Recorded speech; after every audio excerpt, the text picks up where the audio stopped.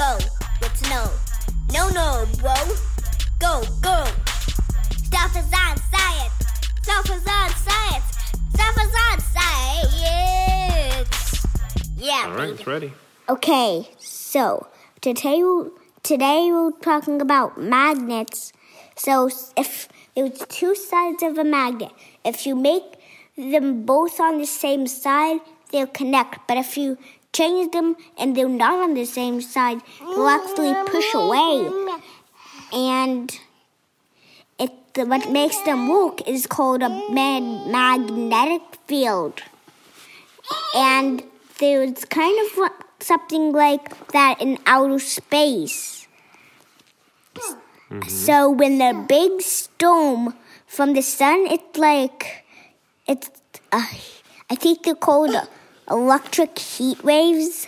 It's a solar flare, and you're right, it sends electricity to us, right? Mm-hmm. Mm-hmm. And what happens with the magnets?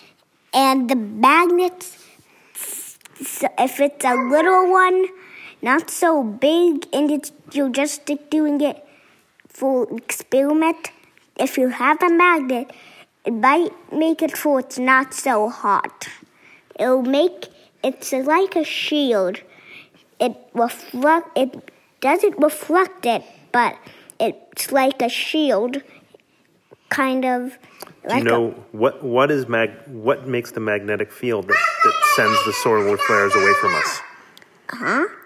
You know how you were talking about how the solar flares don't hurt us because of the magnetic field, right? Yeah. What makes that magnetic field? A magnetic field. Do you remember what makes that magnetic field? No. It's the Earth. Earth? Yeah. Do you remember how they showed us the inside of the Earth? What's on the inside of the Earth that makes the magnetic field? I forgot what it's called. It's called iron. Iron, right? Mm-hmm. And what goes around the iron? The Earth. Yeah. What? Lava. Lava. Yeah, they call it magma. So there's a inside.